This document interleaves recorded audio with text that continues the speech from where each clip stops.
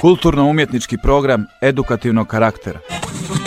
Kulturno-umjetnička programa od edukativnog karaktera. Kulturno-umjetnički program edukativnog karaktera. Program kulturartistik me karakter edukativ. Kulturno-umjetnički program edukativnog karaktera. Kulturno-umjetnički program edukativnog karaktera. Kulturno-umjetniški program izobraževalnega značaja. Kulturno-umjetnički program edukativnog karaktera.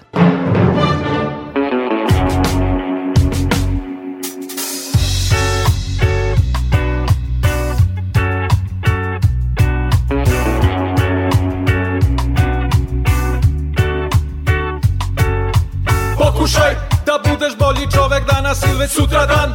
Povuci nekog još sa sobom, nek vas bude par. Sve će biti lakše ako nisi sam. Pokušaj da budeš bolji čovek danas ili već sutra dan. Povuci nekog još sa sobom, nek vas bude par. Sve će biti lakše ako nisi sam. Lance pokidaj, lance pokidaj, lance pokidaj. Lance pokidaj, lance pokidaj, lance pokidaj.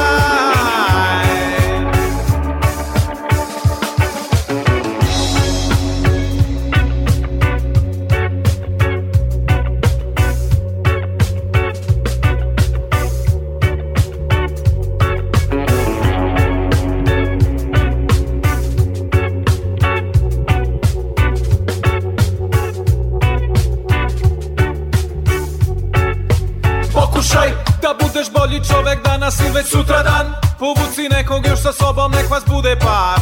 Sve će biti lakše ako nisi sam. Pokušaj da budeš bolji čovek danas ili već sutra dan. Povuci nekog još sa sobom, nek vas bude par. Sve će biti lakše ako nisi sam. Lance pokidaj, lance pokidaj, lance pokidaj. Lance pokidaj, lance pokidaj, lance pokidaj.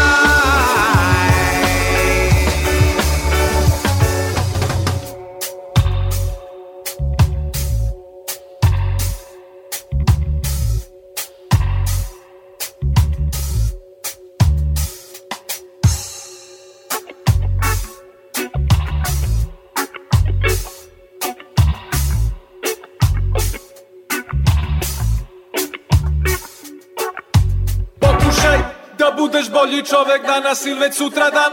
Povuci nekog još sa sobom, nek vas bude par. Sve će biti lakše ako nisi sam. Pokušaj da budeš bolji čovek danas ili već sutra dan. Povuci nekog još sa sobom, nek vas bude par. Sve će biti lakše ako nisi sam. Lance pokidaj, lance pokidaj, lance pokidaj. Lance pokidaj, lance pokidaj, lance pokidaj.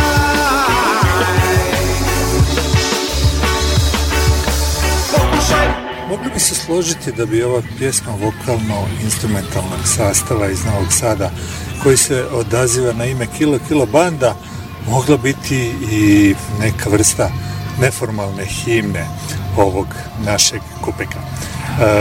Kažem, mogli bi, baš kao što bi mogli da se složimo ili kao što su se složili da pjesma Snijeg pade na behar na voće postane i postala je i ostala himnom sarajevske povorke Ponosa. Selameta, selameta, selameta, bez nameta.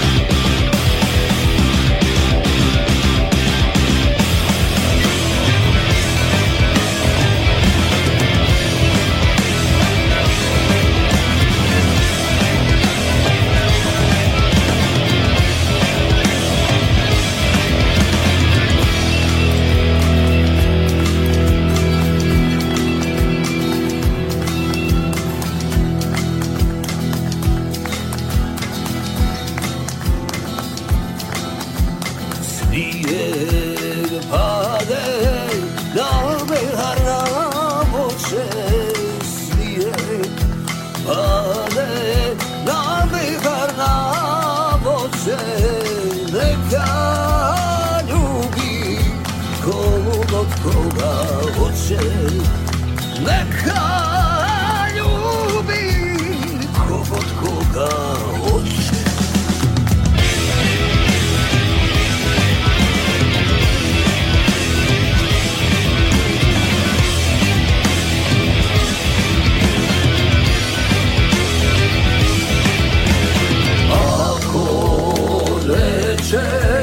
Nek se me nameće, ako reče, nek se me nameće, od nameta, nema sela meta, od nameta, nema sela meta, sela meta, sela meta.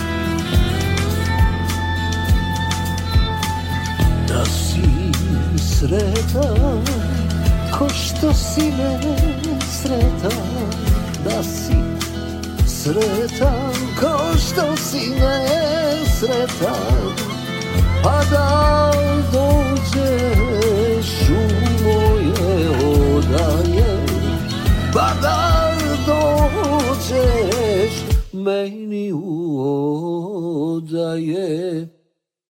Da mi sjediš među šiltertima, da mi sjediš među šiltertima, kao paša među bilbašama, kao paša među bilbašama.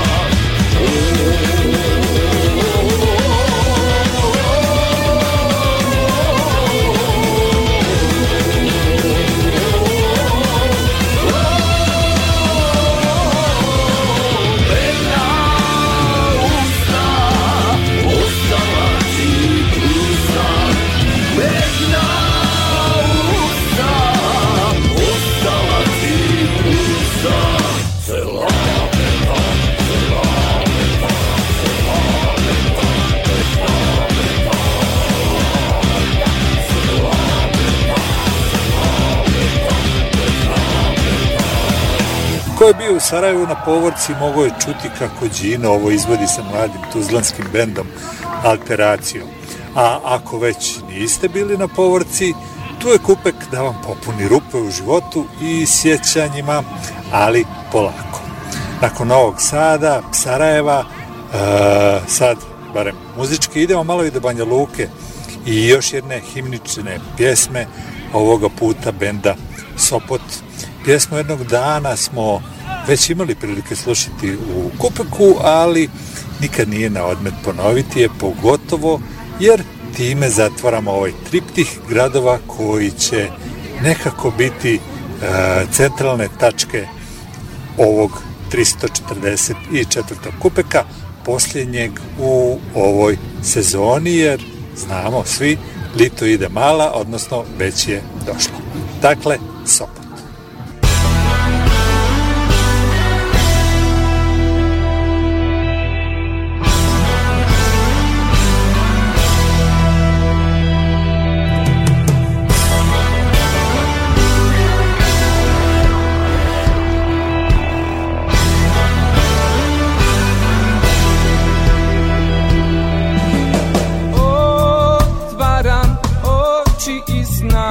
Budim, kajem se, odlaze snoviđenja.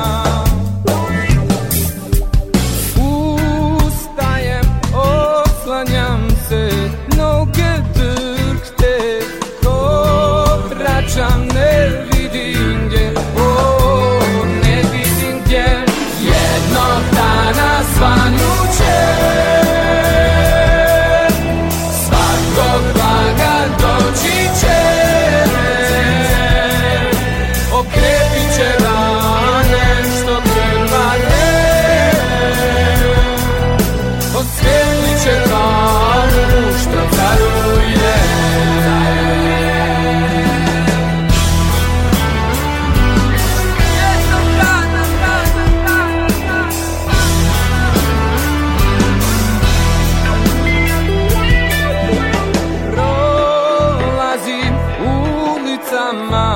Lutama tražim se, slike mi dolaze.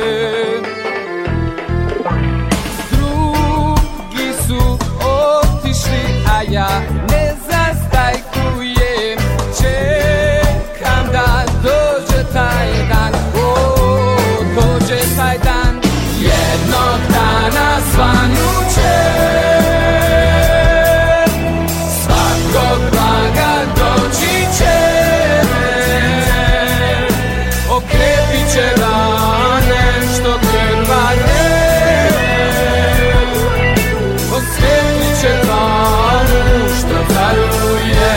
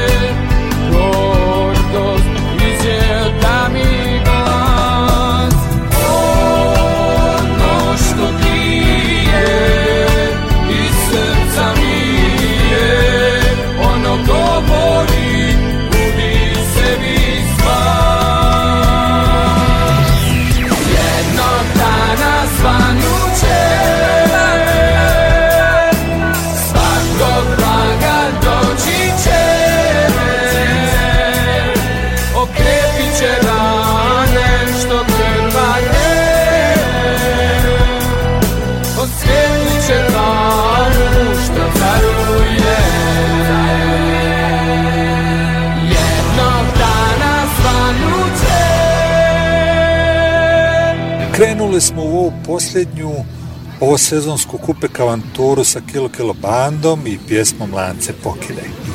Ova pjesma inače otvara album, odnosno prvu od 4 kompilacije, kako je to najavljeno, novosadskih bendova koja se zove Novosadska underground scena. Kompilacija sadrži po jednu pjesmu od simbolično 21 aktivnog izvođača ili 0,21 iz Novog Sada i za sad može da se kupi preko linka Bandcamp strane undergroundlabel.bandcamp.com. A CD i koncertna promocija ovog albuma se očekuje, kako su mi rekli, prvog vikenda u septembru. Inače, krajnji prihod od kupovine ove kompilacije će biti upotrebljen za osnivanje fonda za potrebe dece sa autizmom. Probajte, ne košta nas više, odnosno ne košta vas više od $5 i nije teško. Sve se riješi u 2 klika i imate jako interesantnu kompilaciju. O samoj kompilaciji ideji, a ako se desi taj koncert početkom septembra kod naših drugara i drugarica u CK13, početkom septembra, kao što rekoh, pričat ćemo više sa Tozom i ekipom, a ovog puta ostatak kupeka će biti prožet pjesmama sa ove kompilacije. To je to, dakle, što se tog muzičkog dijela tiče, a kao što rekoh na početku, donećemo u ovom kupeku atmosferu sa Sarajevske povorke Ponosa. Pa ćemo poslušati ključne poruke sa skupa, ali i kratki razgovor sa Džinom Jeviđevićem, pa mogu slobodno kažem kao najava, nadam se, onoga što nam tek slijedi na jesen, a Džinu mnogi znaju kao Džino Banana. Da. A poslušat ćemo kako je zvučao i taj nastup sa bendom Alteracio. Dakle, Novi Sad smo pokrili smo Sarajevo i ostala je još Banja Luka. Da objasnim šta se tu zapravo dešava i zašto Banja Luka. 5. jula u Banjaličkom domu omladine će se održati aukcija naziva Umjetnost koja nikom ne treba za ljude kojima treba skoro sve. To je moto umjetničko-humanitarne aukcije koja će biti održana, kao što rekao, 5. jula na krovu Banjaličkog doma omladine sa početkom u 20h. Kažu ovako, ovo je proljetno čišćenje kakvo niste vidjeli, jer više od 20 gradskih umjetnika i kolektiva prerovarilo svoje kutije sa primjercima umjetnosti koja nikom ne treba i pronašlo desetine radova sa sitnim nesavršenostima bez konkretne svrhe, ostavljenih da skupljaju prašinu nakon zatvorenih izložbi. Sad smo otresli prašinu sa njih i zajedno sa vama dajemo im novi, još smisleniji život. Jer ovo je prije svega prilika da sakupimo sredstva za ljude kojima treba skoro sve, za korisnike javne kuhinje u organizaciji Mozaika prijateljstva, naše sugrađane kojima je potrebna podrška u ovakvim vremenima. Vidimo se na događaju kakav ipak nekom treba. Pričali smo sa Nenadom Bosićem, čovjekom koji je pokrenuo ovu ideju, i poslušajte. I ono što je još važnije, odazovite se pozivu i kupite umjetnost i tako podržimo kako umjetnike i umjetnice, tako i korisnike kuhinje, ali i one koji je vode. Sad se definitivno isključujem, a ako vam nešto novca na kraju ostane nakon kupovine kompilacije ili nekog od umjetničkih dijela u Banja Luci, možete podržati i kupek. www.patreon.com/kupek ili putem Paypala dejan.kozul@gmail.com. Nastavljamo sa Delimanosima i Kumodražem, a onda idemo u Sarajevo da vidimo kako je bila na povorci, pa poslije toga, naravno, kao što rekoh, u Banja Luku na razgovor sa Nenadom Bosićem. Smrt fašizmu.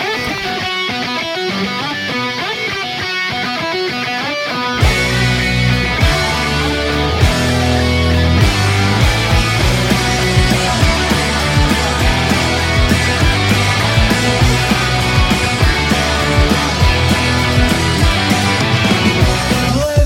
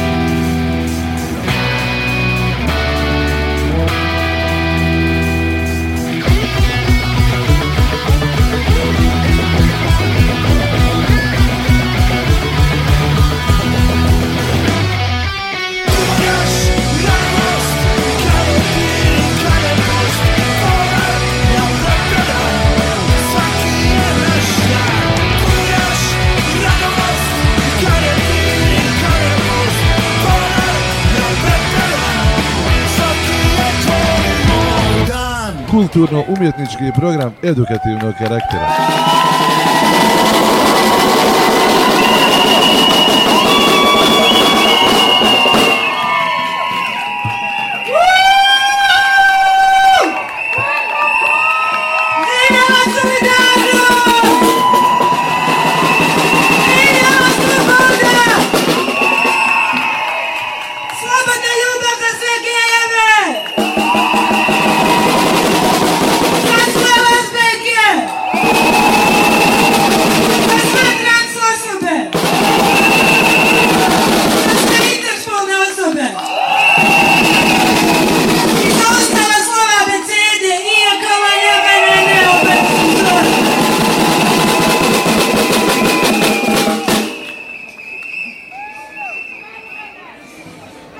Wow, ljudi, kakav praj!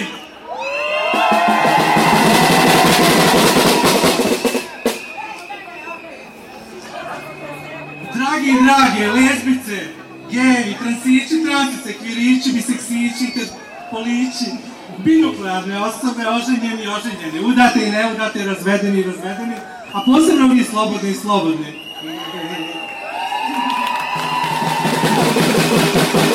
I sve ostalice dobre volje, pored toga što vam želimo dobro zdravlje, želimo vam dobrodošlicu na 4. Zamalo sam rekao bošnjačku. Milorad, don't eat like this. Na 4. bosansko-hercegovačku povorku Ponosa.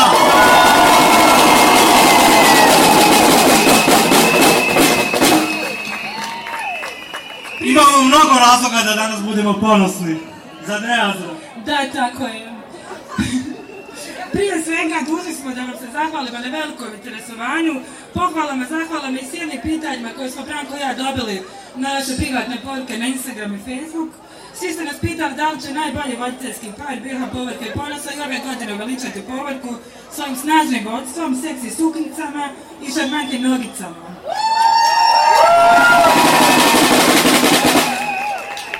Nadamo se da ćemo vas i ove godine očarati i da, kao što možete pretpostaviti odgovor na vaše pitanje i vaše nedoumice je da, mi smo opet tu.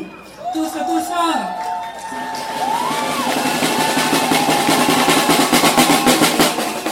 Ali da ovaj show, ova povorka ne bi bilo samo Azra i Branko, iako u suštini bi bilo najbolje da to bude naš show, zar ne Azra? Da, kako? Za početak želimo da najavimo naše hrabre, naše velike Enu i Virzu, koji će se sami odrediti kojim redoslijedom će se obratiti svojim govorima.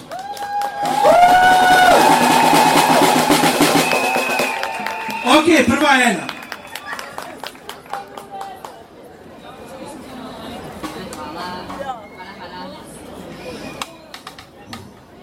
Hvala vam svima što ste nam se pridružili danas.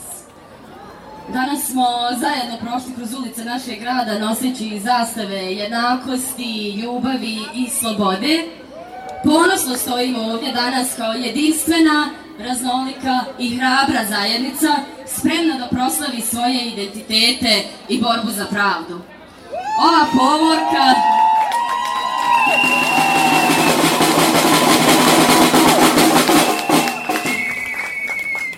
povorka je simbol našeg savezništva, simbol našeg zajedništva i to je ono što nas čini posebnima.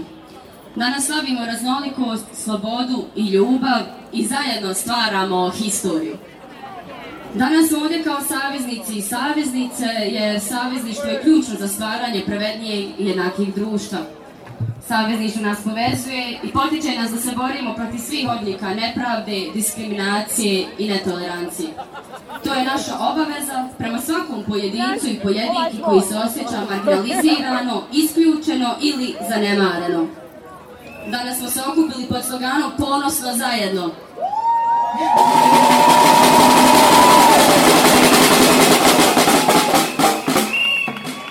Ta riječ zajedno nosi duboku i moćnu poruku. Nije samo riječ, već poziv na akciju, na suradnju i na međusobnu podršku. Zajedno smo jači i jače. zajedno smo hrabriji i hrabrije, zajedno možemo mijenjati svijet.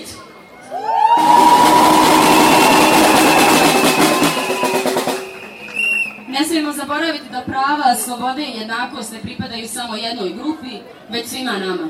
Biti saveznik ili saveznica znači biti osjetljiv na tuđe borbe, razumjeti njihove izazove i stati uz njih u njihovoj borbi za pravdu.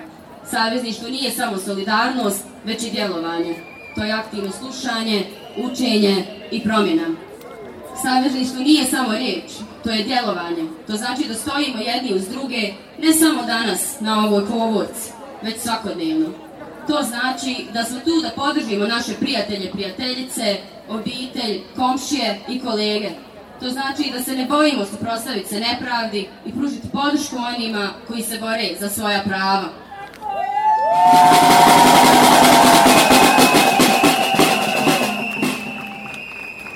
Danas se prisjećamo naših prethodnih boraca i borkinja za jednakost i slobodu. Zahvaljujući njihovoj hrabrosti i žrtvi, danas možemo hodati ovim ulicama ponosno i slobodno. No, naša borba još uvijek nije gotova. Još uvijek postoje mjesta i situacije u kojima se ljudi oduzimaju osnovna prava, u kojima ih se tretira kao manje vrijedne ili nepoželjne. Na nama je da se borimo protiv toga. Savezništvo također znači da slušamo. Slušajmo glasove onih čiji su glasovi često utišani. Slušajmo njihove priče, iskustva i potrebe. Učimo jedni od drugih i rastimo kao pojedinci i pojedinke i kao društvo. Zajedno možemo postići promjene. Možemo stvoriti društvo u kojem se svi osjećamo dobrodošlima i prihvaćenima, bez obzira na našu seksualnu orijentaciju, rodni identitet, rasu, vjeru ili bilo koju drugu karakteristiku. Zajedno možemo graditi mostove umjesto zidova i ostaviti nasljeđe ljubavi i razumijevanja za buduće generacije. Danas smo ovdje ponosno zajedno, ali naša borba ne završava ovdje. Neka ovaj protest bude početak novog poglavlja u kojem ćemo nastaviti raditi na stvaranju svijeta u kojem su svačija prava i dostojanstvo zajamčeni. Neka naša snaga bude motivacija za promjenu, za širenje ljubavi i za izgradnju društva u kojem svi imaju mjesto. Hvala vam svima što ste danas ovdje, što ste dio ove predivne povorke ponosa. Neka naša zajednica nastavi hrabro, autentično živjeti. Neka naše poruke dopru do srca svih ljudi. Budimo saveznici i saveznice, budimo promjena, budimo ponosno zajedno!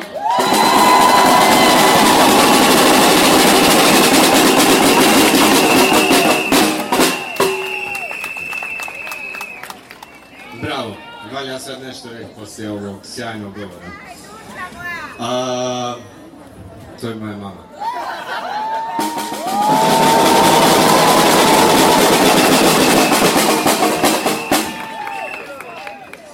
Malo sam potrošio glas, ali imam još dovoljno glasa da ga dižem za sve oni koji nisu ovdje danas s nama.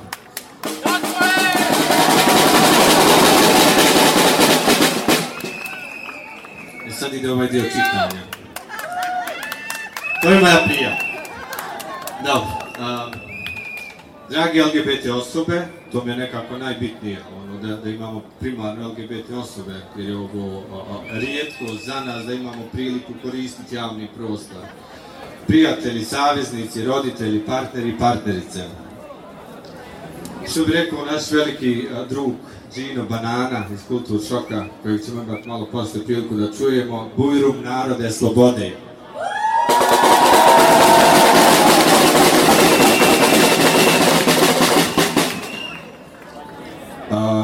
Ja ću pokušati da budem i ličan i političan, a lično je političko, hvala feministinjama.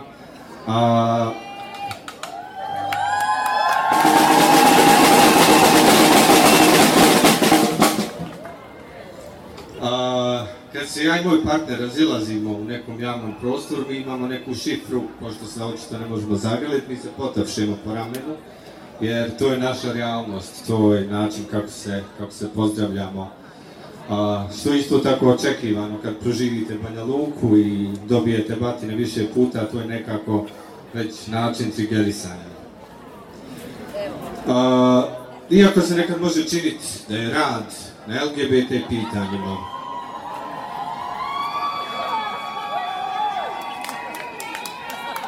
Neka uzmu spotlight.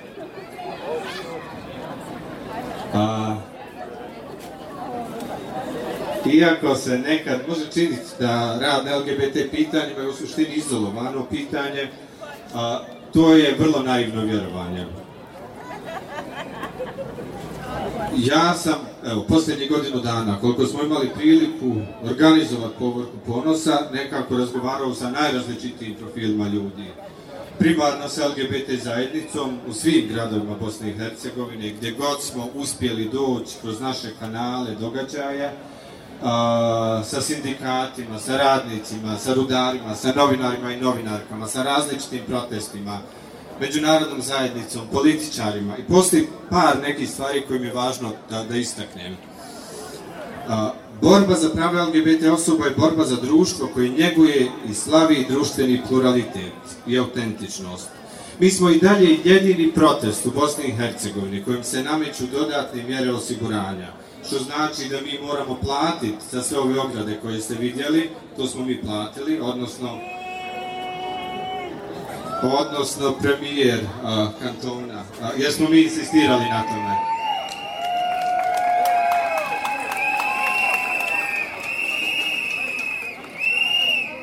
Mi ne pristajemo da plaćamo za sigurnost. To je apsolutno neprihvatljivo. I neprihvatljivo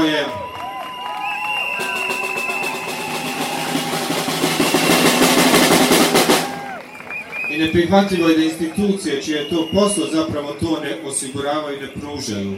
Mi smo protest koji mora izdvojiti, evo 2019. je to bilo 40.000 eura, ove godine je nešto malo manje, koji mora izdvojiti pare kako bi omogućio i obezbijedio dodatne mjere osiguranja. To je već ponovljeni zahtjev, ali važno mi je da ga podcrtam. Šta to piši tamo? To je više puta ponovljeni zahtjev, ali važno mi je da ga podcrtamo. Mi apsolutno insistiramo na izmjenama i dopunama zakona o javnom okupljanju, koji će ohrabriti kulturu protesta, kao demokratski princip, koji će ohrabriti ljude zapravo da adresiraju svoje zahtjeve, jer to je način kako demokratska vlada funkcioniše. Znači moramo skupa graditi kulturu protesta.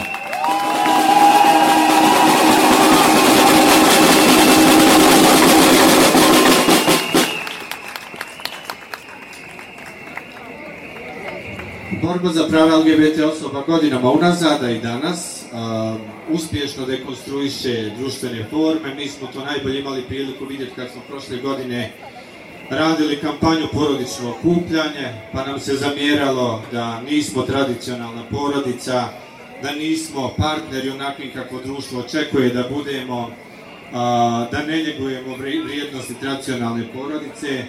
Mi konstantno kroz naš rad pokušavamo podsjetiti da su ljubav, solidarnost, razumijevanje, pažnja i podrška ono što čini porodicu, ono što čini zapravo pravo partnerstvo. I to je nešto na čemu ćemo insistirati, kao što apsolutno insistiramo da se aktualizira pitanje rješavanja istospolnih zajednica koje u Bosni i Hercegovini postoje.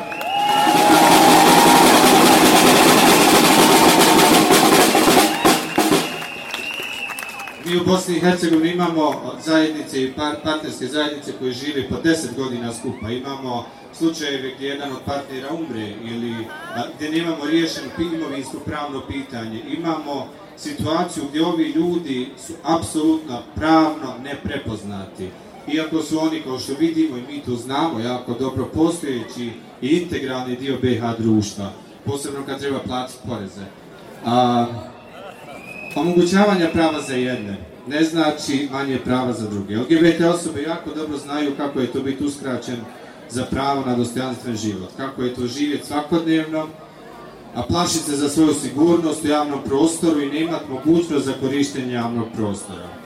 Ne možemo se boriti za prava LGBT osoba, a ne pričati, ne zagovarati prava radnika.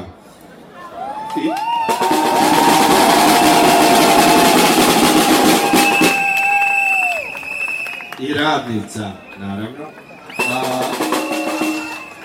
sindikata, vidjeli ste sindikat uslužnih djelatnika, naš veliki prijatelj, i to je to sa čim se oni suočavaju nakon istaknute podrške od svojih članova je u najmanju ruku strašno, ali je zaista divno imati takvog prijatelja.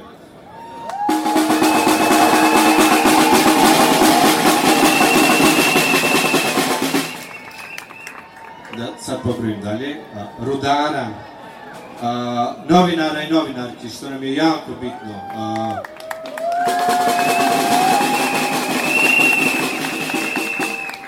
Novinari i novinarke su pravi prozor u svijet, vrlo često predstavljaju tu autentičnu sliku LGBT osoba i na tome smo im izuzetno zahvalni. Ali da podcrtam, za postizanje svih ovih ciljeva neophodno je da radimo zajedno, ali i da institucije rade svoj posao. Ne želimo i ne očekujemo da međunarodne organizacije i visoki zvaničnici rade posao institucija. U našim nastojanjima ne pozovemo na odgovornost sve relevantne učesnike u kreiranju društvene atmosfere i inkluzivnosti. Ključno nam je podrška saveznika i saveznica. To ste svi vi ovdje i oni koji nisu ovdje, a podržavajući su iz svog sebi poznatog razloga nisu mogli doći. Svaka čast, hvala vam.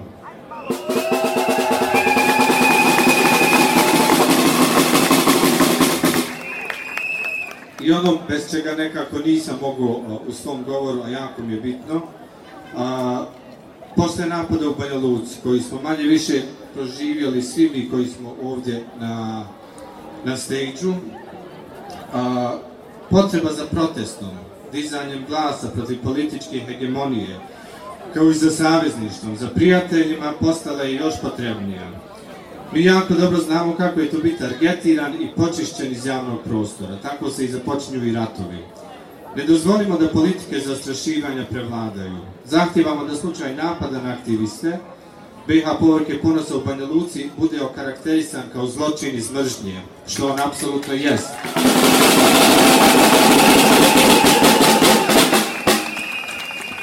Te da napadači budu procesuirani, odnosno adekvatno sankcionisani.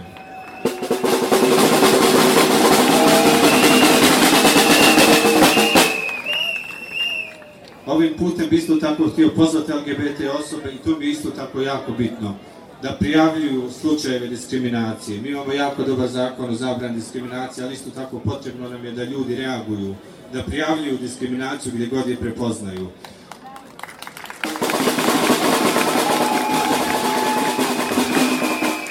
Razumijem da se nekad plašimo i odmazde i nepovjerenja u institucija, ali mislim da taj korak nekad moramo napraviti. Da završim, ja se nadam da će BiH povorka Ponosa stvarno biti percipirana i doživljena kao pružena ruka, da će ovo biti primjer na koji način stvaramo prostor za dijalog, prostor za zajednički rad sa apsolutno svima koji su na bilo kakav način marginalizirani. Mi smo itekako otvoreni i sarađujemo sa najrazličitijim profilima marginalnih skupina i jako nam je važno da ovo bude prostor solidarnosti koji će ljudi doživjeti kao ne isključivo samo LGBT prostor, nego prostor za sve one kojima je potrebna podrška i sloboda. Hvala vam.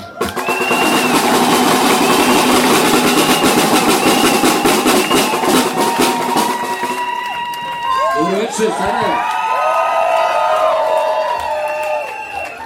Mnoge stvari smo primijetili večeras, toliko sam ponosan na svoj grad, a primijetio sam isto tako da nema sponzora. I još jedna stvar, nema nacionalista.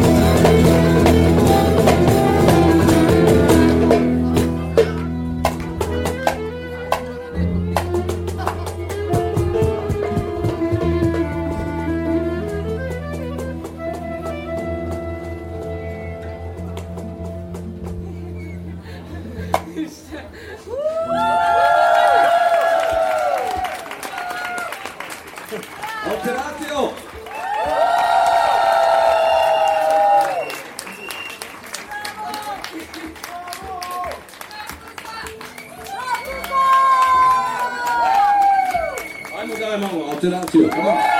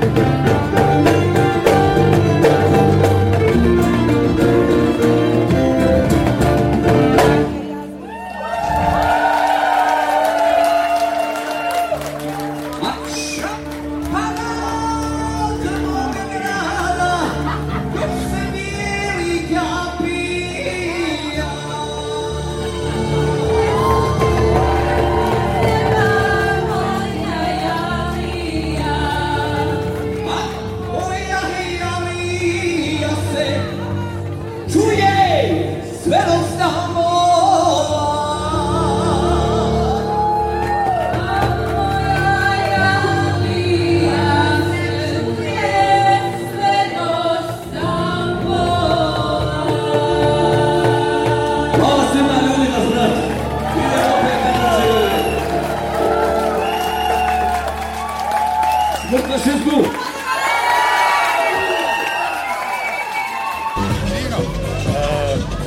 Reci mi za početak, po čemu se ovaj nastup koji je bio ovako poprilično kratak, razlikuje od inače nastupa Kultur šoka?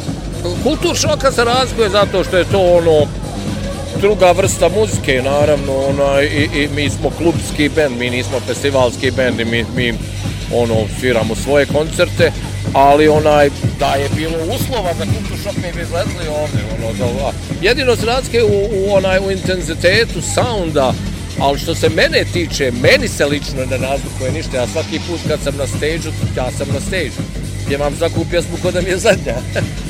Sad pričamo više tehnički, međutim ono što hoće da te pitam nije više to tehničko pitanje, nastup Kultur šoka pred 10-15 ljudi ili ovdje pred nekoliko stotina u Sarajevu na povorci Ponosno. Nema nikakvog razloga.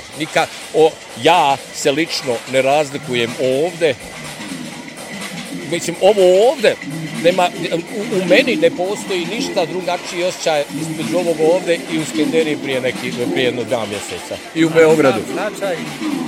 A značaj je... Zapucao ja ovdje zbog, pa da ti kažem. 86. godine smo Darko Lukić, direktor drame Narodnog pozorišta, i ja počinjali, i Hamdija Krčevljaković, i Raja, LGBT ili ne, nema veze, za prijatelje, saborce u ostvarivanju ljudskih sloboda. I mogu reći da je tad bilo mnogo lakše.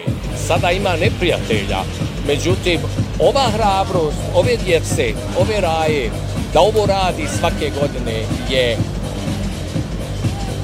nenadjebiva. Ne znam kako to da kažem bez psovke. Apsolutno. I treba istrajati, ja ću biti svaki put kao sretan sam da nisam bio na turneji kao prošle godine, ali isto tako sretan sam da je što više mainstreama.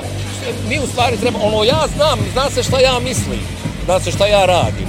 Ali ovaj mainstream koji bi volili da nam se priključi, a nisu nam se priključili, oni bi trebali malo da nam se priključi, jer njihova se pika više nego moja. Mene vole oni koji vole, novih nema.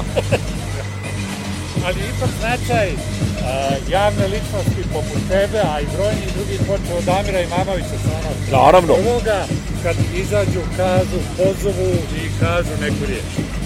Da, Damir je moja duša, mislim, Damir, Edo i Raja koja nas, i ova djeca, mislim, i alteraciju je, će biti fenomen, mi ćemo tek čuti za njih. Damir, Edo i ja smo možda najistureniji tu i želio bi ovim putem da pozovem i oni koji hoće da nam se pridruže, nikad nije kasno, hajmo, mislim, ako ovo ostvari, ako ovo je normalno u mojoj glavi, naravno, normalno za mene je onaj odašiljač na veš mašini, to je normalno, ovo ostalo, sve individualno, evo. Ako ovo uradimo, ako ovo učinimo normalnim ljudima koji misle da su normalni, da ću samo tako reći, borba do krajnje slobode građanskih prava će biti vrlo kratka. Mi smo već, ja mislim da već imamo javno mnijenje na svojoj strani. I sad, moj apel nije onim budalama koji misle da je biti gej zarazna bolest, šta ja znam, kao što je COVID. Ali isto tako ne obraćam se ovoj mojoj Raji i maloj i velikoj koji smo istomišljenici. Ja se obraćam onoj šutljivoj većini koja bi vrlo rado da nam se pridruži, ali nešto ne smije, da im neko nešto ne bi rekao, hajmo, mislim, čitav svoj život živimo za komšije, hajmo malo živjeti za nas. To je, ja sam mislio da je to balkanska varijanta, a nije, tako je čitav svijet. Ali dobro, pazite me isto, ti govoriš o tebi Edi i Damiru, da. Negdje vas je sputalo, a negdje je otvorilo, odnosno prije svega, sami sebi otvorili put, a sputavao nas i sve rat. Da. Sad ovdje imamo zapravo neku vrstu prelaska na jednu drugu generaciju, što je ovako jako slikovito i simpatično bilo viđeno na tvom nastupu, dakle, uz band koji si imao iz Tuzle i tebe. Da. Te neke posljedice su i dalje vidljive i kroz taj odnos ti si spomenuo da nema nacionalista. Ovdje nije bilo. Naravno, da, nema. Nije bilo ni homofoba, ali to jeste povezano. A nije bilo ni sponzora. Da. Ja sam sam se platio kartu i opet ću, nije problem. Ali jebo mene, ja radim to što radim, imam dosta mi u životu, nisam milioner, ne treba mi više, ni će mi kad više treba. Ali oni zaslužuju da naprave nešto veće od ovoga, da ne bude stage sa 2 zvučnika, da im stvarno Kultur Šok može doći da svira. Kultur Šok bi došao da svirat, ali na čemu? U tom je stvar. U tom, da ti kažem, s Kultur Šokom, da budemo iskreni, nama je $50,000 kad sletimo u Frankfurt ili u Istanbul. Pošto dolazimo svi sa različitih strana, tu smo u minusu. Onda to, ako smo na turneji, doćemo i svirat. Ali nećemo uzeti banke, naravno, ali sponzori, treba, ako ništa da plate karte, tim umjetnicima, onog momenta kad se to nešto događa, znači šta je to u Americi, mislim, to je sponzori se bore ko će uletiti na to. Pa Subaru, ja u principu vozim Subaru zbog toga što je Subaru prva autokompanija koja je podržala LGBTQ, kad je Ford odustao. Od tada Subarova prodaja je skočila jedno 7-8 puta, sad je to jedan od najboljih, naravno, ali najprodavanijih, ali još uvijek ne buđe cijene ko, na primjer, šta ja znam, Land Rover. Samo da ti kažem, ukoliko su ti korporacije pametne, učinit će to tako. Samo neka razmišljaju samo i zbog neke sopstvene... Da, ja vozim Subaru zbog toga. Ja ovdje ljudima govorim, sad razmišljam, baš pričamo sa ekipom ovdje, šta bi falilo jednom taksi udruženju ovdje da je napravilo dogovor sa povorkom, organizatorima, da prevozi ljude, na povorku, sa povorke i oko. A oni ne? Samo bi koristi mogli imati, međutim toga ovdje još uvijek nema. Mi nekako uvijek sve radimo... Pričat ćemo sa Subaruom. Tamo sad mi daješ neku ideju, otići tamo, mislim, nema ovdje predstavništva, ajmo pričati sa Subaruom. Dobro ćemo, hvala ti, ajde. Hvala lijepa. Sad smo dosirali nešto što smo probali izvučiti na probi. Nismo se snimali. Ja znam jednu verziju, on znaju drugu verziju, ja znam verziju 92. Oni znaju verziju kasnije. Moja na engleskom, njihova je današnja, a vi ćete pjevati.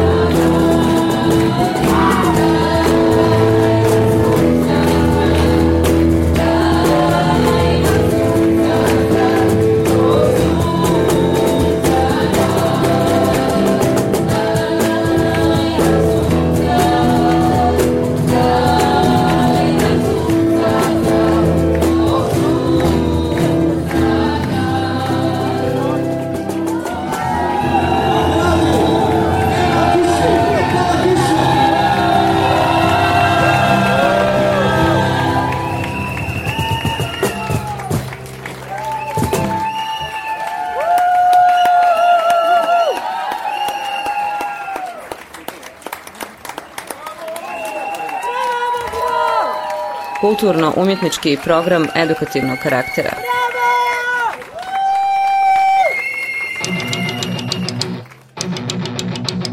Talena curi kroz tekstove, rime kad bacam u nedogled, repere bacam u nevolje, niko da priđe mi ne može. Talena curi kroz tekstove, rime kad bacam u nedogled, repere bacam u nevolje, niko da priđe mi ne može. Dolazi nebo me jebeno, premoren jelki dan versove, dan i noć jebote, za sve što ne vole reperske bendove, kasa pisam plove, ovo ti ne možeš.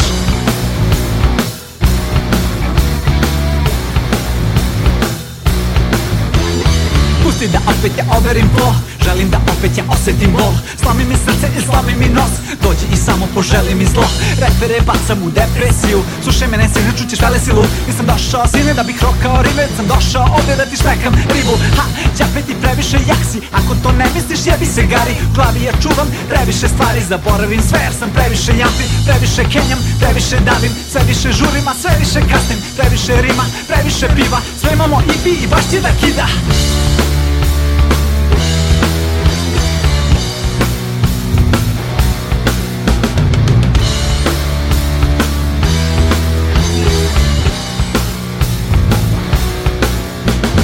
Talena curi kroz tekstove, rime kad bacam u nedogled, repere bacam u nevolje, niko da priđe mi ne može.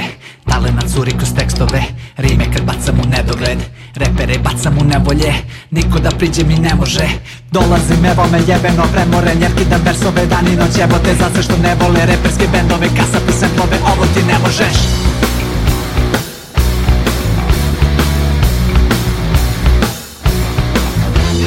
Počinjem opet da osjećam žeć, žedan sam, hoću da pocepam svet.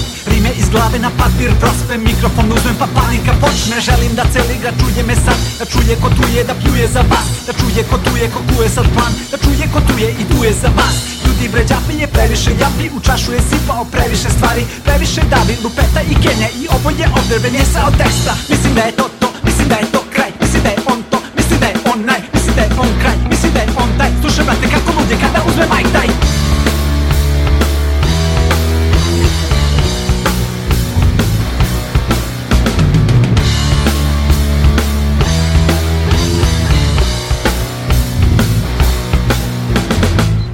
Curi kroz tekstove, rime kad bacam u nedogled, repere bacam u nevolje, niko da priđe mi ne može. Talena curi kroz tekstove, rime kad bacam u nedogled, repere bacam u nevolje, niko da priđe mi ne može. Dolazim evo me jebeno, premoren jer kidam versove, dan i noć jebote, za sve što ne vole reperske bendove, kasa pisem plove, ovo ti ne možeš. Nenade, da ti poželim dobrodošlicu u Kupek.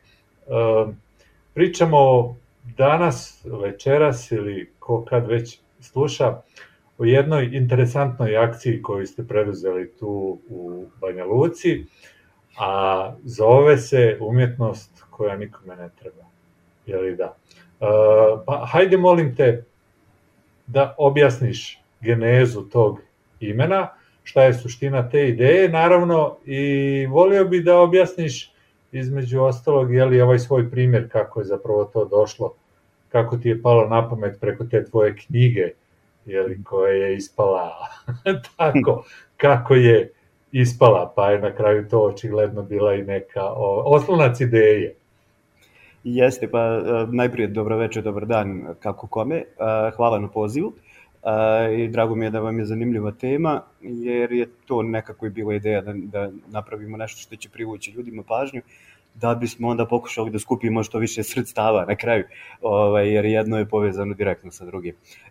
Da, ideja je potekla od tog nekog mog romana koji je izašao prošle godine, to je bilo neka želja od djetinjstva koja se to ostvarila od prošle godine, međutim nije prošlo bez problema. I desilo se to da je to u tom romanu je bilo nekih par ilustracija i sa štamparijom smo dogovarao sam da te ilustracije budu na masnom papiru, a da ostatak bude na standardnom nekom papiru za roman, međutim negdje usput su oni iz najbolje namjere, hajde da mi to sve odštampamo na ovom kvalitetnijem papiru, i dobio sam full tiraž na masnom papiru.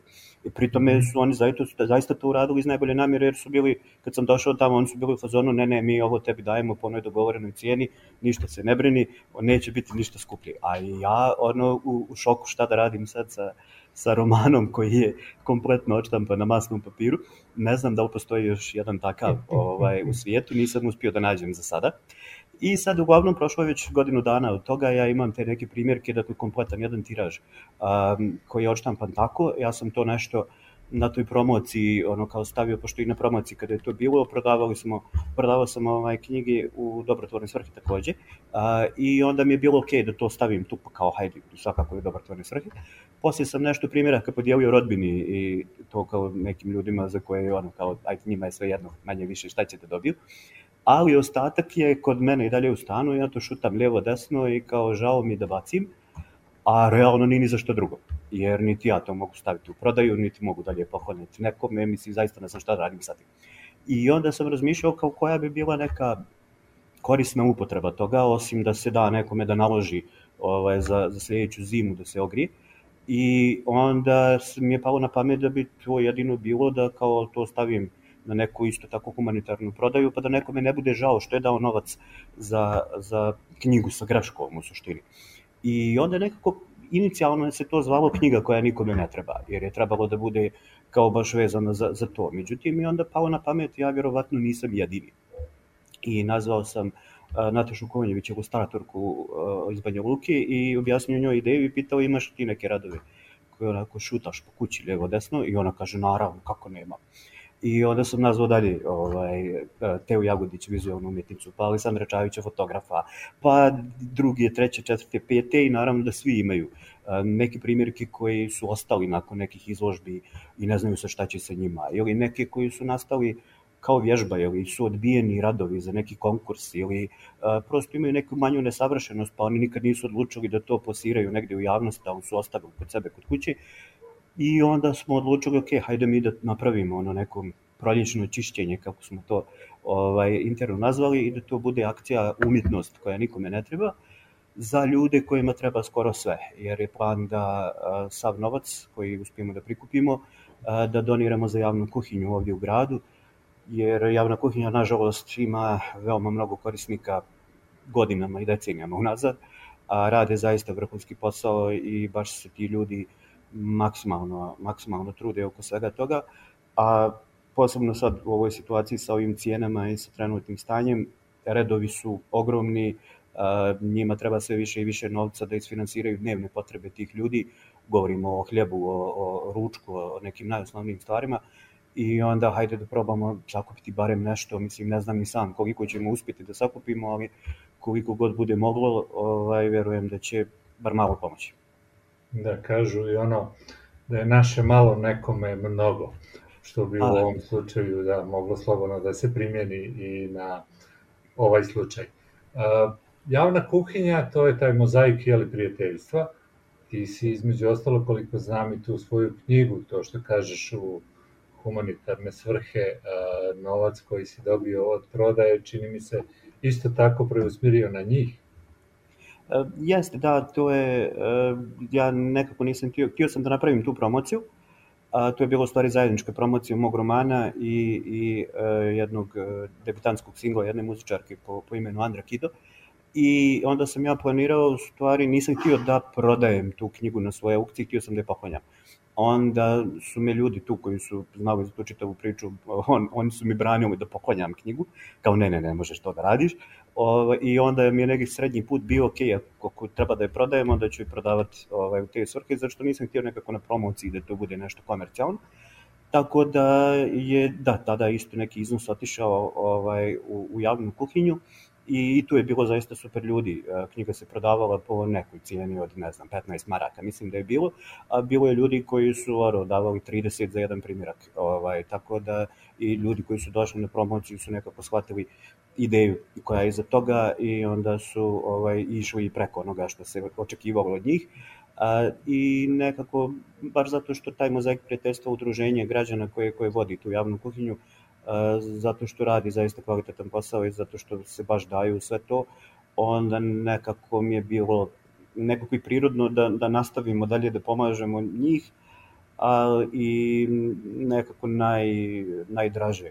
Mislim, toliko je nažalost ljudi kojima treba pomoći,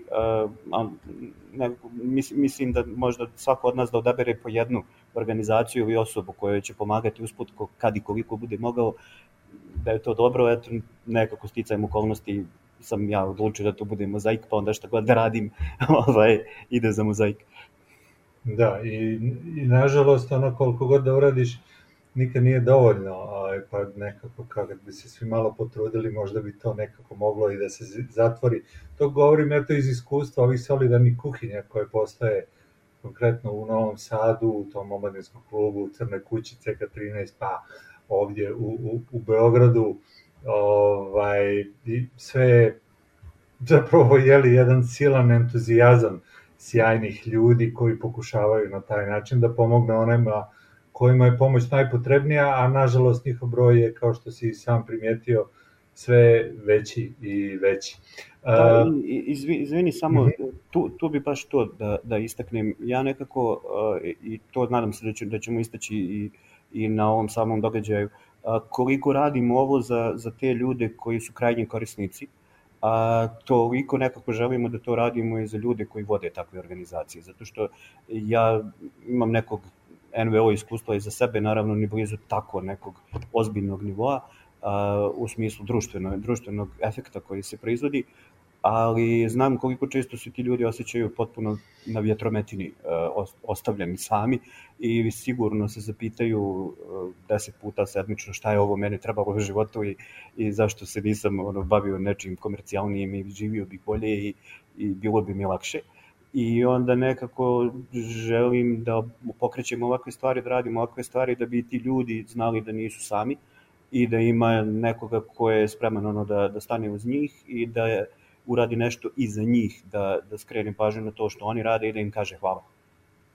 Naravno, da, to je velika stvar koju rade i bojim se da ta podrška uglavnom izostaje, zato je i ovo što si ti pokrenuo, čitav ovu ideju, umjetnost koja nikom ne treba, koja će se ispostaviti da je itekako nekome potrebna, što kad malo pričamo o umjetnosti, dolazimo u neki rascjep između toga, kome je umjetnost i kakva je umjetnost najpotrebnija, pa na kraju krajeva i kako ti umjetnici i umjetnice žive, isto vrlo često same krpe kraj sa krajem, ali evo, ovo je zaista najpraktičnija i najbolja moguća primjena tih njihovih dijela. Pa naveo si neka od imena koje su ti se u početku priključili ovoj čitavoj ideji. siguran sam da je bilo ljudi koji su se naknadno, nakon što su čuli za samu ideju, još dodatno javljali koliko toga za sada ima i da, to je plan je kad 5. jula u Domu omladine u Banja Luci da bude neka vrsta aukcije praktički za ta djela. Jeste, pokrenuto je negdje kada sam imao nekih 10 potvrda, pošto Banja Luka nije veliki grad i onda znamo se svi nekako, ja i kroz neke stvari koje sam prije radio, koje su vezane za novinarstvo i advertising, onda sam upoznao i takođe i neki muzički festival čiji sam bio dio 7 godina. Misliš onda, da Demofest? Jeste, Demofest i onda dosta tih ljudi sam upoznao kroz sve te lijepe priče i onda sam imao koga da pozovem. I negdje kad sam 10 već ljudi pozvao, onda sam shvatio, ok, mi imamo dovoljno da napravimo aukciju. I onda sam pokrenuo društvene mreže i pustio prvu vijest. I sa idejom da dođemo do tačke da imamo recimo 30-35 radova, to je već ono kao neka aukcija i to je ok. Mi smo sada po nekoj mojoj računici, mislim, kad govorim radova, govorimo individualno, ne sad kao nekoliko primjeraka nečega, jer ako bi to broje, onda imamo još i mnogo više. Ali sad smo već, mislim da smo prvo gledamo oko sebe u ovom trenutku, pošto sam zatrpan stvarima koje su ljudi donosili, mislim da smo preko 70 već i da imamo preko 30 individualno umjetnika i kolektiva koji su se odazvali i koji neprestano donose stvari. I ja sad u stvari počinjem da povlačim crtu, ok, kao može još danas i to je to, ne primamo više, zato što smo nekako sve to postavili prema malo skromnijim dimenzijama, ne računajući da će to biti sad baš toliko nešto veliko, ali evo danas je recimo momak kraj mene ovdje dok pričam, stoji rad, ovo je, ja mislim da ima metar u visinu sa recimo 70 cm u širinu, koji se javio preko Instagrama, on je uradio digitalne ilustracije nekih starih srpskih motiva koje je našao u knjizi iz 1924. I odradio je to na jednom predivnom platnu i to zaista predivnom dizajnu i to zaista fenomenalno izgleda i on je sam rekao, evo ja ću ovo da uramim i da vam donesem. I evo zaista pojavio se rad u toku dana gdje je donio na ovu adresu od eto ljudi koji su se iz Beograda javili i izrazili želju da pošalju nešto sa motivom koji rezonuje ovdje sa ljudima odavde. Slali su knjige iz Bratunca, javljali su se iz Prijedora, su dovozili ljudi radove, tako da je baš izuzetno sam prijatno iznenađen odazivom i baš sam nekako srećan zbog načina na koji su to ljudi sve prihvatili i tih reakcija kakve su imali. Niko nije rekao ne. Svi su, bilo je kao, ok, bilo je situacija gdje su mi neki ljudi sa žaljenjem rekli, ja nažalost nemam šta da dam, jer kao imam radove koji vredi, ne znam, 10.000 maraka i nemam ni jedan koji je negdje napola, a ovi su mi već kupljeni i tome slično, i da se oni izvinjavaju i objašnjavaju, rekao sve ok, ljudi, ko ima nešto, ko nema, naravno nećemo uzeti rad od kojeg neko treba da živi 3 mjeseca, pa da ga prodamo sad za 50 maraka na aukciji, mislim, nije to bila ideja.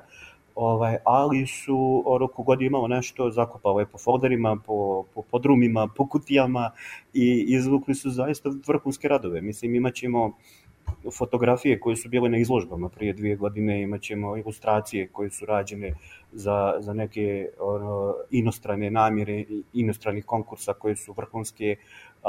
Imamo crteže strip crtača koji je crtao od Sjedinjenih Američkih Država do Japana, već decenijama radi za izdavače širom svijeta, tako da je vrlo, vrlo šaroliko. Odatle pa do nekih vrlo bizarnih stvari, recimo dobili smo od Ljubiše Savanovića, glumca i upravnika pozorišta Jazavac, dobili smo danas košulju u kojoj je bio na premijeri jedne predstave, pa ćemo i to da stavimo na aukciju i da se dobro zabavimo. I to je, da, tu dolazim do drugog djela tvog pitanja, da ideja je da to bude aukcija. Sve te radove ćemo staviti na aukciju sa nekom startnom cijenom i sa idejom da probamo da oni postignu što veću vrijednost usput. Također tamo gdje imamo više primjeraka, jedan primjerak koji je, ne znam, potpisan ili tako nekako izdvojen iz mase, njega ćemo prodavati preko aukcije, a ostali će biti po principu daj šta daš i uzmi šta želiš, tako da ćemo imati taj jedan korner za može i sitno nešto, nije nikakav problem. I ideja je negdje da se usput i dobro zabavimo. Mislim, svaki od tih radova ima neku priču, neki su odbijeni, neki su, eto, imaju neku sitnu grešku, neki su prosto malo čudni sami od sebe, neki su radovi iznenađenja, Kolje Pejakovića ćemo dobiti ploču za koju ni mi ne znamo koja je, i to će, samo kupac će saznati, bit će sa njegovim autogramom i sve, ali ne znamo koja je unutra. Tako da bit će nekih raznih priča u sklopu toga svega i ideja je da to bude jedno vrlo zabavno večer. To je nekako plan. Pa evo, zaista mi se čini da je čitava ideja naišla, što kažu, na plodno tlo i pretpostavljam zbog tog velikog odaziva ljudi da već razmišljaš i o drugoj aukciji, trećoj, pa što da ne i 5. i 8. jer da, ovo se zaista pokazalo kao jako, jako praktično, zgodno, korisno prije svega. Pa eto, vidjet ćemo, za sad je sve super, ono što mene zanima je na kraju koliko ćemo mi sredstava da prikupimo. To mi je negdje ključna stvar u svemu. Ako vidimo da je to neki iznos koji je dobar, mislim, super je odaziv umjetnika, super je interesovanje evo i medija i nekih koji su pristali odmah na moju inicijativu da pričamo o tome i neki koji su sami javili poput tebe. To je odlično. Ono što je tu posljednji, a nekako i najvažniji korak jeste odaziv posjetilaca i to je ono što ću još sačekati da vidim da li će to da prođe kao jedno lijepo iznenađenje. Ako se to desi, onda vrijedi sigurno razmišljati o nekoj sljedećoj varijanti. Iz prostog razloga što se umjetnika tiče, oni su za. Ja sam, kažem, već krenuo da odbijam neke radove, jer kao od jedne osobe možemo da izvučemo, evo tipa Aleksandar Čavić, jedan od najboljih, po mom ličnom mišljenju i najbolji fotograf u gradu, je ponudio 9 radova koje je imao na svojoj izložbi prije par godina. Ja sam uzeo ovaj put 3, zato što je ideja da bude što raznovrsnije i što više različitih umjetnika i da to bude dinamično, ali on ima još 6 koji je isto tako voljan i koji su vrhunski radovi i koji je isto tako voljan da proda u neke dobrotvorne svrhe. I on nije jedini, ima ih mnogo takvih, tako da smo već pričali da kao o tome, ajde nek to ostane, mislim to je za sad na nivou šale, ajde nek ostane za neku sljedeću, ali ako bude dobar odaziv, što se mene tiče može, mislim već postoje neki... Pitali su ljudi koji proizvode recimo nakit ili proizvode dizajnersku garderobu ili proizvode takve stvari, da li mi možemo da učestvujemo. Ja sam, opet i oni su imali još i neke klasične umetničke radove, tipa neke grafike koji su radili i tako nešto. Ja sam za sad uzimao više takve radove, zato što hajde idemo prvi put pa da ljudima je to sve novo i da ne dođu tamo i budu u fazonu čekaj, kakva umjetnost, ovdje stoji nakit neki. Ali ako bi se radilo ponovo, mislim da ima mnogo prostora da se ide još šire, da uključimo u suštini sve vrste kreativnosti i da uključimo i možda neke multimedijalne radove, možda, mislim, ima već svakakvih ideja, ali o tom potom. Hajde najprije prvu da preživimo, pa ćemo onda, ovako ćemo za dalje. Naravno, evo, ja se zaista nadam da će odaziv ljudi u Banja Luci biti, pa na kraju krajeva, volio bi da to izađe samo, i ne samo da ostane u okvirima Banja Luke, nego da izađe čak i tamo gdje god je potrebno, ali hajde korak po korak. Kulturno-umetniški program izobraževalnega značaja.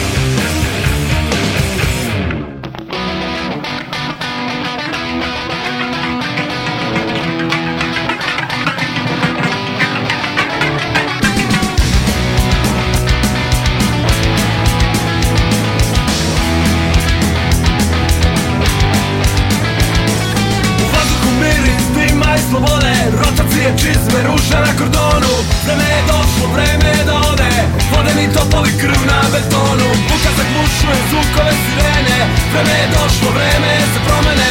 Na koži dodir pendreka i kamena, odrezaš ti tu iz očiju plamena.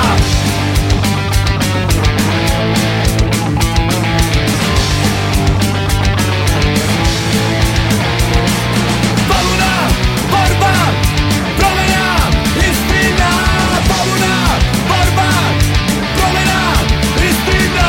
Pobuna, borba, promena, istina. Pobuna, borba, promena, istina.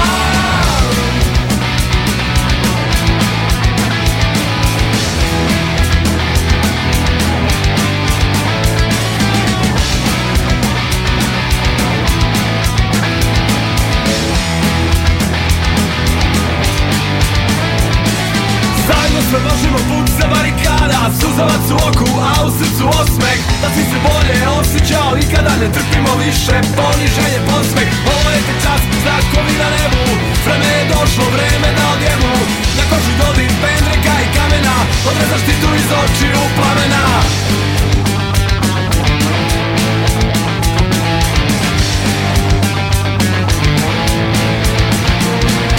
Pobuna, borba, promena, istina.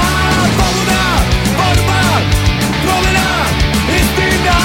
Pobuna, borba, promena, istina. Pobuna, borba, promena, istina.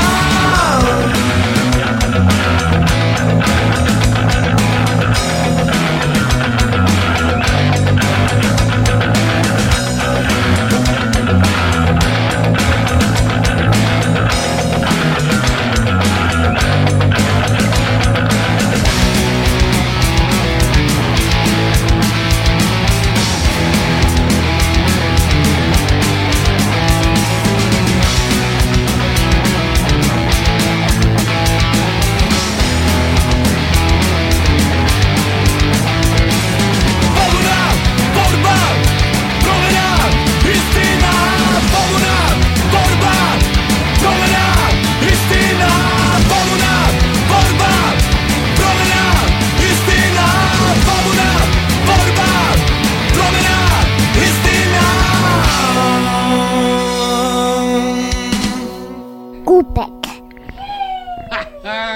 Pretpostavljam da je dogovori sa Domom omladine, gradom i to da nije bilo nekih problema oko same realizacije svega toga, da su otvorili vrata, da nije bilo tu.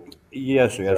Ljudi koji vode Dom omladine su zaista divni. Mi smo imali i prije neke saradnje u raznim kontekstima. Čak i ta promocija mog romana prije godinu dana je u nekoj fazi trebalo da bude u Domu omladine, pa smo na kraju mi, ta muzičarka Andra Kido i ja, odlučili se ipak za drugi prostor, a oni su i tada bili vrlo voljni da nam ustupe svoje prostorije, tako da i ovaj put su objeručki prihvatili i dopala im se ideja i zaista nekoliko dana pred događaj su nam maksimalno na usluzi, sve resurse su nam stavili na raspolaganje. Ono što je isto super jeste što neki kolektivi koji nemaju nužno šta da daju, bar za ovu prvu ruku, su pristali odmah da pomognu na neki drugi način. Tako će nam recimo rasvjetu i zvuk za taj događaj uraditi pozorište Dis. Pozorište Jazavac će, par njihovih volontera će učestvovati na samom događaju da pomognu da se to realizuje. Tako da dosta njih je na neki drugi način pomoglo, ako nemaju nešto konkretno što mogu da stave u ovom trenutku ili im je to komplikovano, onda su pomogli na ovaj neki drugi način.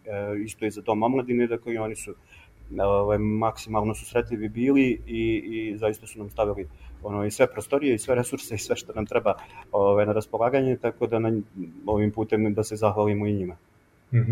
Ovo je na više načina sjajna jedna priča. Prije svega, ako sagledavamo svi ti stereotip koji postoje o samoj Banja Luci, građanima, jer najčešće vijesti koje slušamo iz Banja Luke nisu nimalo tako lijepe kao što je ova i rijetko kada se zapravo ovakve akcije, barem kroz medije, podržavaju na način na koji je potrebno, tako da je nešto što udara u kontru svema tome, svim tim stereotipima koji postoje i ono što je možda još bitnije u svemu tome, eto ti si spomenuo i pozorište Jazavac, tu je naravno i imprimatur i sve, već neko vreme zapravo u Banja Luci postoji taj neki život koji nije u toj javnoj sferi na samoj površini, nego onako kao da kulja ispod te površine. Između ostalog i ovo što ti radiš je u neku ruku, rekao bi, produžena ruka, odnosno rezultat onoga što već neko vrijeme postoji tu.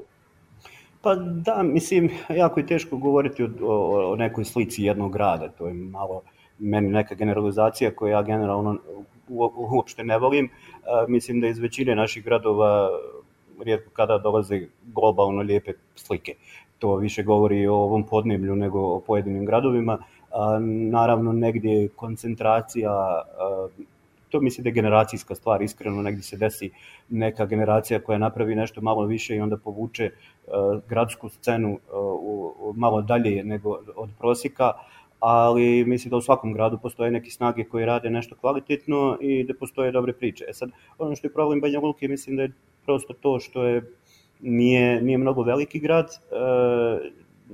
brzo je rastao u posljednjih nekoliko decenija u smislu broja stanovnika i svega u odnosu na to kako je Banja Luka izgledalo prije 100 godina. Tako da Banja Luci treba još vremena da postigne tu neku tradiciju i tu neku, da nađe neki svoj identitet, uslovno rečeno, jer prosto ne može se porediti sa Beogradom, sa Novim Sadom, sa Zagrebom, sa gradovima koji su centri bili stotinama godina unazad na različite načine.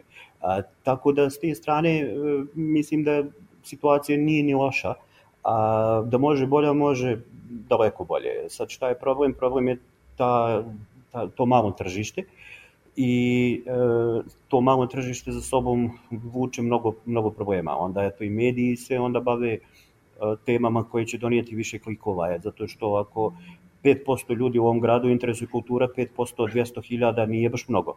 A ako je 5% u Beogradu od 3 miliona, onda sa tih 5% ti možeš da napraviš što šta. Onda tih 5% može da napuni bilo koji prostor i da bilo koji događaj uspije.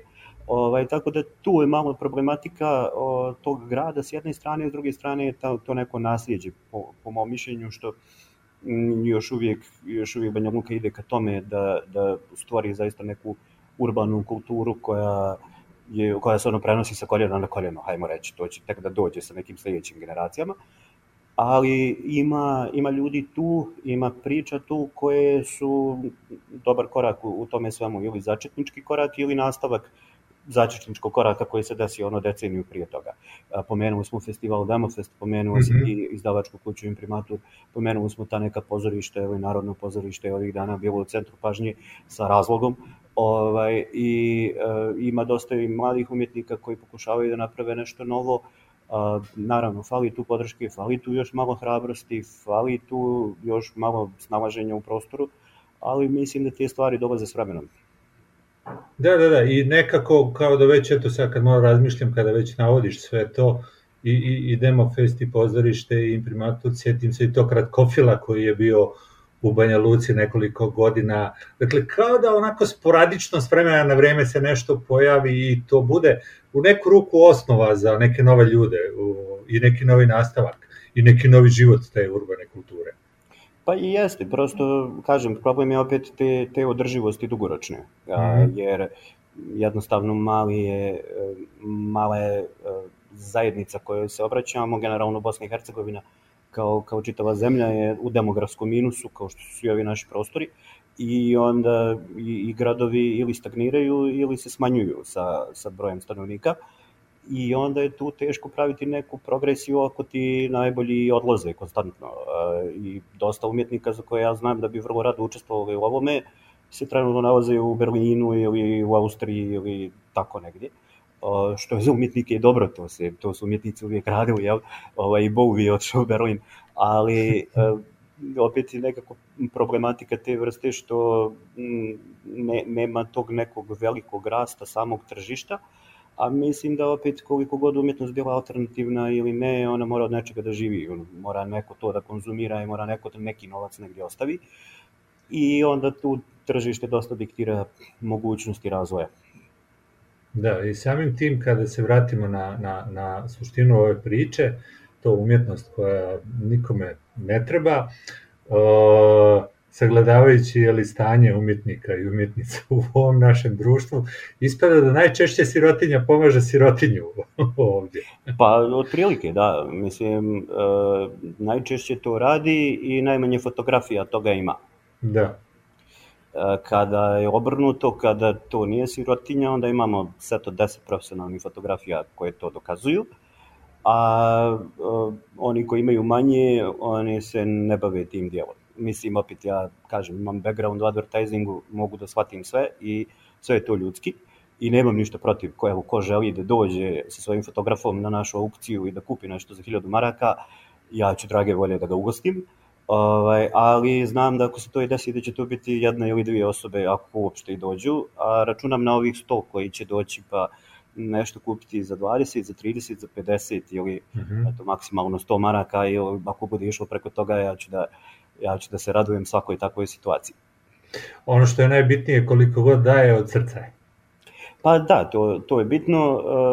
Sa druge strane, mislim da ja sam kontaktirao i dosta kompanija u gradu sa pozivom da se i oni priključe. Mislim da je za kompanije to isto jedna lijepa priča, jer oni mogu da, svakoj kompaniji je potrebna društvena odgovornost i svaka kompanija želi da ima neki pozitivan imidž i meni je to sasvim da oni doniraju sredstva koje imaju za neke korisne svrhe i isto tako mi je sasvim da to i objave javnosti.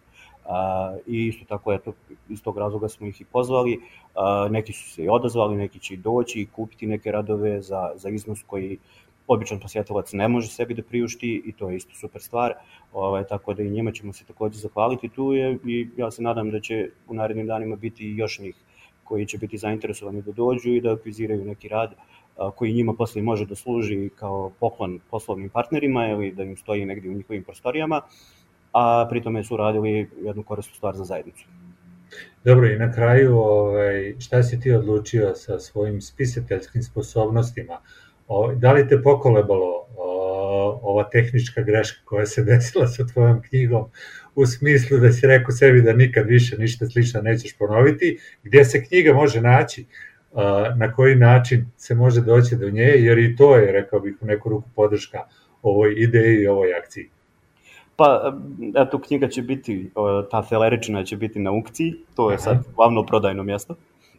Generalno, sam taj roman je bio porod, kao što sam rekao, jedne lične želje i onda, zato što sam htio da to baš izgleda onako kako sam zamislio, onda nisam išao ka nekim velikim izdavačima i nije van Banja Luke, knjiga je dostupna u Sarajevu i to je to, tako da nije u par knjižara i to su je prodajna mjesta, ali u toj konkretnoj situaciji da ja sam zavukao ruku ponovo u džep i odštampao još jedan tiraž na pravom papiru i to su primjerci koji su prodaji, tako da ako neko kupi u knjižari da se ne brine, ali se ne bih previše bavio time sada, zato što da mi je sad fokus nam je na ovoj aukciji, ako neko baš želi tu knjigu, ne znam baš iz kog razloga bi baš tu knjigu želio od svega ostalog što ima na aukciji, ali ako neko baš želi, imaće priliku da kupi jedan od tih primjeraka za koliko god želi da da. Pa svaki feleričan proizvod je zapravo jedinstven sam po sebi i mislim da vrijedi više nego 100, 200, 1000 ili 5000 identičnih. Ja se tako tješim. Nenade, hvala ti puno na razgovoru, puno sreće, truda, vidim da već ulažeš sasvim dovoljno u ovo i ja se zaista nadam da će se odazvati veliki broj ljudi i da će se sakupiti pristojna suma za pomoć tim ljudima koji rade u javnoj kuhinji i naravno krajnjim korisnicima i kao što smo već razgovarali, volio bi da ovo nije prva i posljednja ovakva aukcija, nego da bi moglo da se širi dalje. Hvala na lijepim željama, potpisujem ih sve i hvala na vremenu, hvala na prilici da o ovome pričamo i nadam se da ovo što si pomenuo negdje usput kao da možda ide šire sama ideja od Banja Luke, ovaj trademark nije licenciran, dakle ako neko želi da napravi nešto slično, drage volje, ako mu čak ako treba i ovaj amaterski dizajn koji je napravljen za potrebe, voljan sad da ustupim, mada sigurno može bolje, tako da ako bilo koga ovo inspiriše da napravi nešto slično u drugom gradu, nek bude pod istim imenom slobodno, nek bude pod nekim boljim, ali ako to pomogne nekim ljudima tamo i ako se neko usput dobro zabavi i ako okupi neku finu ekipu koja želi da uradi nešto za svoju zajednicu, ja ću biti presrećan. Da, jer toga nam je nekako uvijek nam manjka u ovom našim životima. Dobra zabava, osmijeh i naravno pomoć onima kojima je najpotrebnije. Idealna kombinacija. Jeste, tako je. Hvala ti još jednom. Hvala tebi.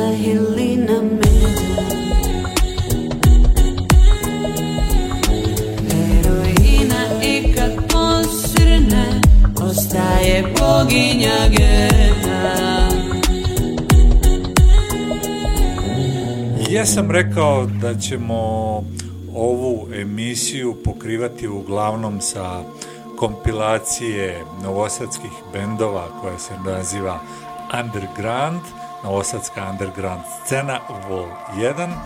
Ja sam rekao da će ih biti 4, odnosno meni su rekli da će ih biti 4, pa preostaje nam da vjerujemo u to. Ovo je za sad bila prva, međutim ovo što smo sada slušali nije sa te kompilacije, a nije bila ni Sara Renar, iako pomalo liči na nju.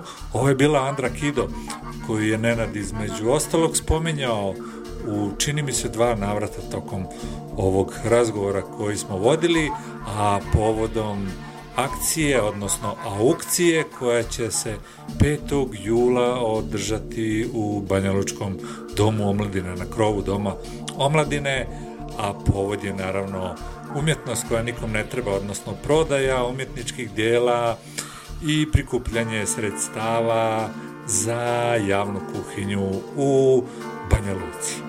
Dakle, podrška je važna u svakom slučaju, i u ovom slučaju, a i u slučaju ove kompilacije sa koje smo imali prilike slušati. Na početku je bila ono Kilo banda, pa smo slušali Delimano se Kumodraž, bili su tu Opstanak i Barikade. Šta je to još bilo? Da, bio je Sik Sinatra i talenat i čini mi se Casillas i fotografer, ne znam da li bilo još nešto, a poslušajte, ima 21 pjesma i to poprilično žestoke i dobre. Evo, radujemo se i drugoj, i trećoj, i četvrtoj, a radujemo se na kraju krajeva i samoj koncertnoj promociji, nadamo se, u Crnoj kući, odnosno klubu CK13. Nadamo se da ih neće u međuvremenu zatvoriti, jednako kao i njihovu kuhinju solidarnosti. Nekako je sve povezano, a pa tako smo povezali eto i Banja Luku i Novi Sad i Sarajevo, odakle smo imali prilike da slušamo kako je to zvučalo, odnosno kako je zvučao nastup Đine Jevđevića sa mladim tuzlanskim bendom. Dakle, nakon šetnje slušali smo i govore o značaju same povorke i nekako eto, s time smo, rekao bih, na jedan fin način zaključili ovo 344. ukoliko se ne varam, jeste, da, moram da pogledam nekad na Mixcloud kanal Kupeka, 344. izdanje, a zaključili smo i odnosno ovu Kupek sezonu, 13. po redu, slijedi nam 14. ukoliko se ne varam, tamo negdje krajem augusta ili početkom septembra. Da, preostaje mi još samo da vas pozdravim, da vas pozovem ukoliko vam ostane nešto novaca nakon ovih dobrotvornih akcija i od ljeta, da podržite Kupek, www.patreon.com/Kupek ili paypalom dejan.kozule@gmail.com. Ispričah se na pričah i red bio da se konačno ugasim do septembra. Da, lito vilovito nam slijedi, uživajte u litu gdje god bili i što god radili i mi kao po običaju za posljednji Kupek u sezoni odosmo malo do Dalmacije, barem muzikom, duhom, a nadam se i tijelima. Kulturno-umjetnički program edukativnog karaktera. Tako, sad idemo dalje i sad očekujemo vašu pomoć na refrenu, nemojte mi markirati, pisma se zove Fantastična.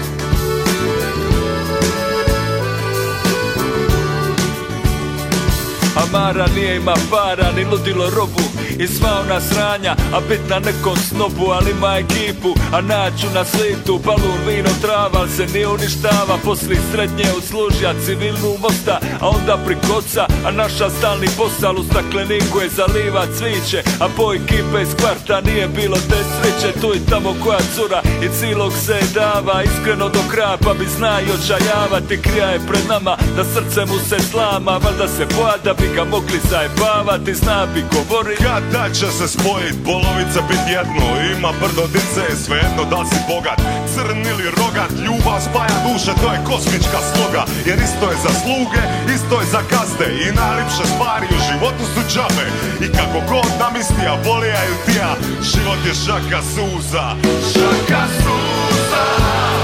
priča smija, svi,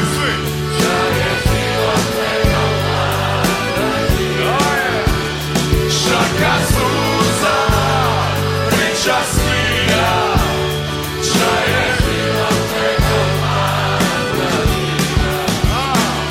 a ima tome 3 lita, bilo je vruće za popizdit, neko vrijeme nije ga bilo ni čut ni vidit, i pukle su priče da ima problem sa drogom i kako su ga vidjeli da priča sam sa sobom, od nas niko nije ima pojma, Mara nije ima mobitel, nikad nije bija doma, i onda jednog jutra sam ga sra ispred lifta, Mara je bija sretan kad nikad staje priča. Upoznao sam ljubav svog života prije mjesec dana, kad sam se spustio do dućana, pokrubi mliko u onoj plastičnoj boci, na blagajni ugleda te oči, sve je stalo kada mi je utrnija mozak, čuo sam samo njen glas, nisam moga spavat, nije imala okus hrana, skuplja sam hrabrost jedan dana, onda se okupa, obuka onu košulju na cvitiće, došao dućan i pozva je na piće, sad smo skupa, evo, baš dolazi ona Sonja, ovo je Saša, Saša, ovo je Sonja. A ti ja sam ga pitat, Mara, u čemu je kvaka, al tad me pogleda ludi noćima od stakla i nisam zna bil se smija ili bi plaka, a pored Mare nije bilo ničeg osim zraka, tad sam se nasmija, rukova s praznino, na on je reka Kužali, žurimo u kino i otiša u neko ludo snu i tad sam na momenti ja vidio nju. Šaka suza, priča smija, šta je život nego fantažija. Šaka suza, priča smija, šta je život nego fantazija.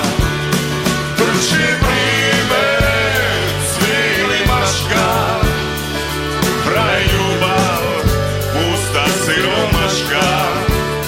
Šaka suza, priča smija, šta je život nego fantazija. Da čujete buke, ajde!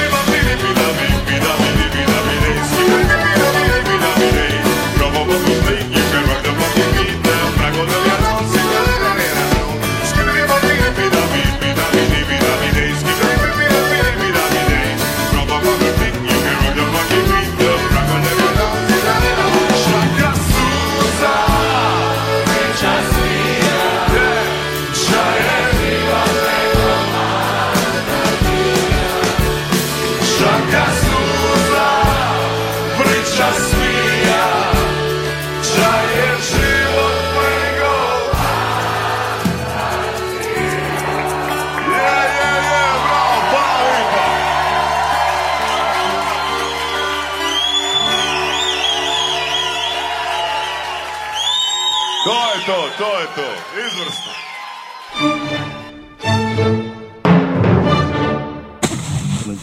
Kulturno-umjetnički program edukativnog karaktera. Kulturno-umjetnička programa od edukativen karakter. Kulturno-umjetnički program edukativnog karaktera. Program kulturartistik me karakter edukativ. Kulturno-umjetnički program edukativnog karaktera. Kulturno-umjetnički program edukativnog karaktera. Kulturno-umjetniški program izobraževalnega značaja. Kulturno-umjetnički program edukativnog karaktera.